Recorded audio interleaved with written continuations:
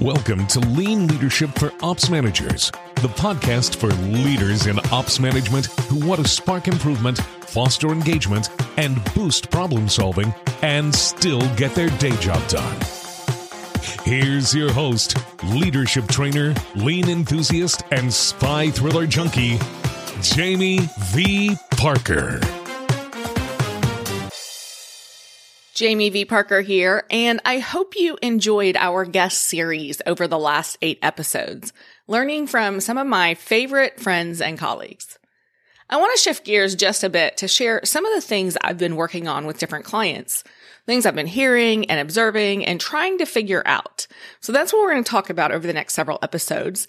And I want to start with an idea that is actually what kicked off this podcast. Either or thinking, or but thinking.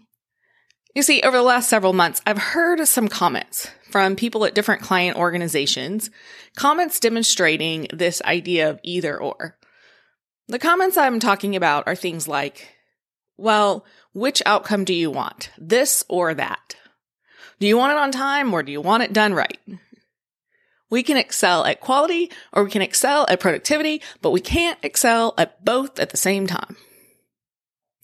They, the big guys in charge, they can't have it both ways. They say this is most important, so that means the other things are going to suffer. You want me to hit my output targets, or do you want me to reduce overtime? Now, these are generic examples. What you can see, though, is that they're all presented as a choice. You can have either this or that, but not both. I can deliver this, but I can't deliver this and that together. And when I hear managers make comments or ask questions like this, it raises yellow flags for me. Not red flags. I don't have all the facts, and I certainly don't want to assume intent. Instead, they're just yellow flags. Yellow flags that the manager may be constraining possibility. For that manager, in that moment, it very well may feel impossible to have both. It may feel like they are backed into a corner and they have to choose between this or that, but not both. It's impossible. The thing is, when we tell ourselves that's the choice, our brain believes it and stops working to figure out the answer to the dilemma. And our brains are pretty amazing. They do a ton of work in the background, so the last thing I want to do is shut my brain off from possibility. How am I going to have great ideas in the shower? Or how am I going to engage the team if I already think that it's not possible? Even if it feels like it's impossible, there's no way to have both. I prefer for managers to open the door to possibility. And you can do that through language like this. We don't know yet. We don't know yet how to excel at both quality and productivity at the same time. We're still figuring that out. We're still working on delivering both done right and on time together. We're trying to find the path to how we achieve our output targets without overburdening our team with overtime. When I hear that either or but, either this or that, but not both, right? When I hear that type of language, I really kind of try to pause and ask. I want to propose questions like, well, what if it were possible? What if it were possible to have both?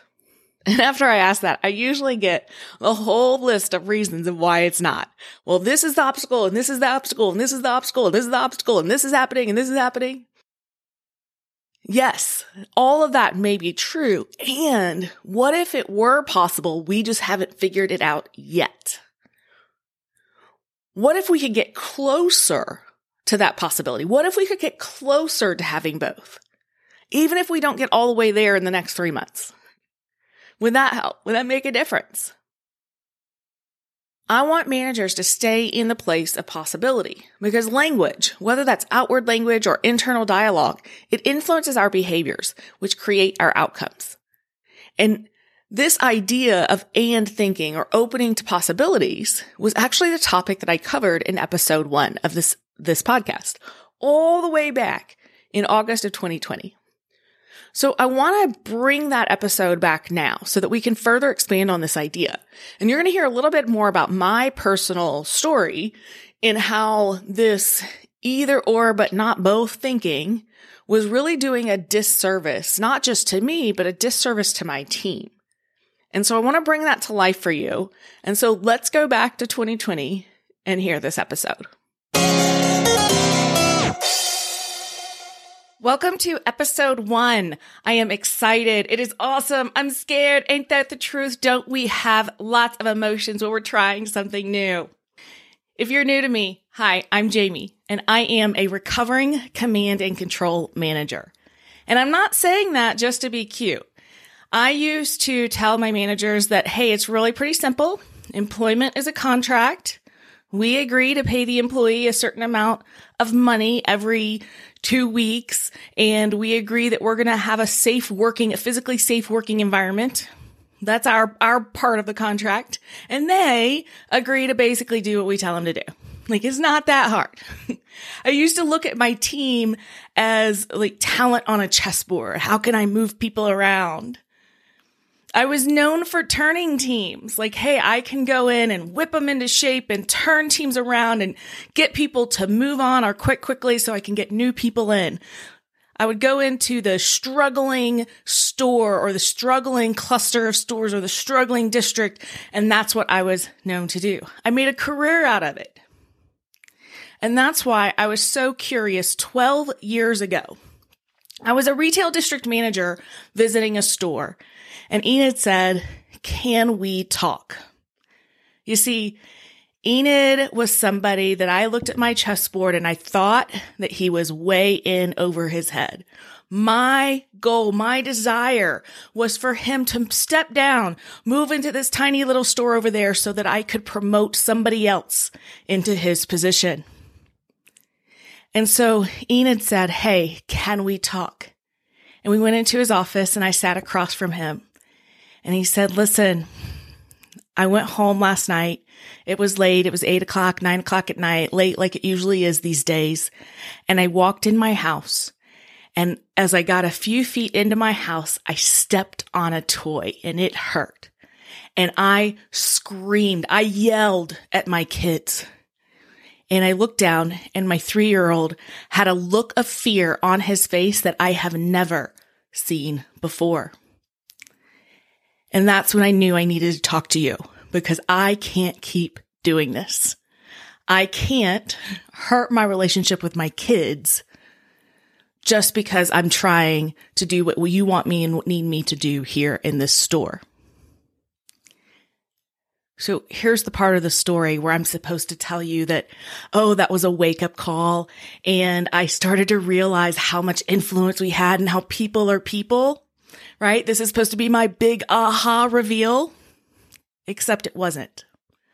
What really happened is that secretly inside, I was jumping for joy. I was trying to feign empathy. I was trying to look really concerned, but I wasn't. Inside, I was like, yes, yes, yes. Because now Enid is ready to step down and I get to move in who I want to move in. I can move all the pieces on my chessboard. I was so excited. Because you see, I was under pressure. I was under pressure to get results, to hit my numbers, and not to do it 6 months from now, but to do it now. If you're an operations manager, you probably get where I'm coming from, right? You got to get work out the door. You got to hit your numbers. You've got monthly targets. You've got quarterly targets. There is no leeway. There's no ramp up. There's no forgiveness period. Sound familiar?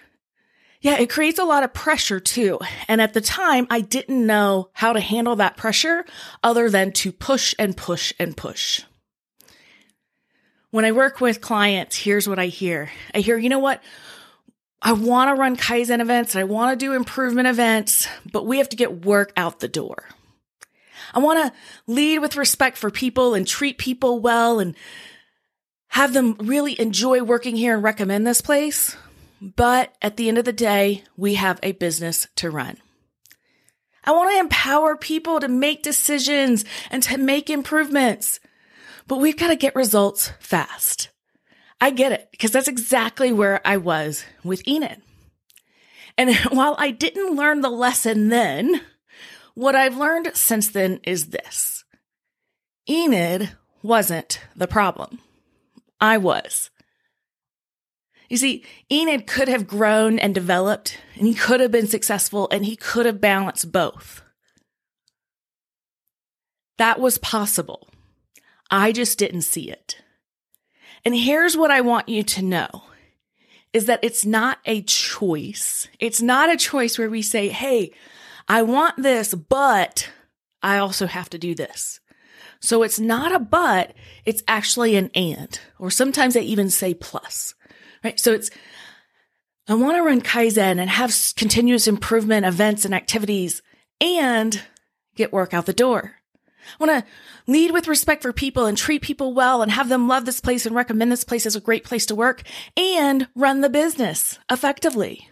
I want to empower people to make decisions and make improvements and get results timely. You see, mindset and language and what we feel in our hearts and our minds matter. And as long as I think that Enid can't do it, then I'm looking for ways he can't, and I'm projecting my doubt onto him. And yet, when I think Enid can do it, I open the doors to possibility. This is the power of and. When we stop viewing things as a dichotomy, as a choice between this or that, and instead we start asking ourselves, how can we have both? How can we have process and results, process plus results? How can we have respect for people and accountability? How can we have continuous improvement and getting work out? This is the shift that we need to make. So let's talk about it this way. It is summer. It is hot. I live in Denver. It's been in the 90s most of the summer. Crazy, crazy hot for us. So it's hot. What do? Of course, you go to the ice cream shop, but there's too many flavors to choose from. You want this, but you also want that. So what do? You can approach this from a but perspective, dichotomy, choice, either or you can approach this from an and perspective. I'm going to get 2 scoops, this flavor and the other flavor. And I know you're saying, oh, but that's too much ice cream. I can't eat that much. Sure, I'm going to get a kid size with this flavor and another flavor. You can share. You can say, I'm going to get this flavor. You're going to get that flavor and we'll share. You can get 1 cone now and a pint to go. You can get 1 flavor today and a different one next week. This is how it works when we shift from but to and. When we stop looking at it as a choice where we can only have both of them so much and then to a point, right? At a certain point, then we have to choose. I want it to be a great place to work, but at the end of the day, we have a job to do. Means in my mind, I think we can only have both up to a certain point, at which point now I gotta get mean again. Now I gotta hold people accountable. And we want to shift that. And here's the secret to the power of and. Are you ready for it? Because it's elusive and most of us miss it. You have to believe even before you have it. You have to believe first, even when that's not your reality yet. Because you're going to say, but I don't have both, Jamie. You say it's the power of and. Yet I look at it and I don't have both. And I get that because we're going to work toward it. We're going to achieve it. And so you need to believe it first. This becomes your true north, your ideal, your target. Believe first that it is possible to have this and that. The next thing is just for us to figure out the challenge of how to get it. So what does this mean for you? Here is your action. I want you to really reflect and catch yourself in a but mentality. Where is it that you are forcing yourself into a choice? Where is it that you're telling yourself, I can't have both. I have to choose. Catch yourself saying the word but and reframe it to an and. How can you shift that to an and mentality? Figure out the most important places that you need to shift from but to and. That is your homework. Because here's the thing about Enid and his dilemma about being a good parent and being a good manager and leader. He wasn't the problem. I was. Because I lived in a world of buts. I want to help Enid feel less stress, but we've got numbers to hit. I want to devote more time to helping Enid, but I've got my own responsibilities and deadlines. I want to help Enid be successful, but I have to deliver results now. I don't have time to bring him along. I could have led better, and I wish I had. So don't be like I was. Choose to be an and. Choose to add a value, not to butt it away.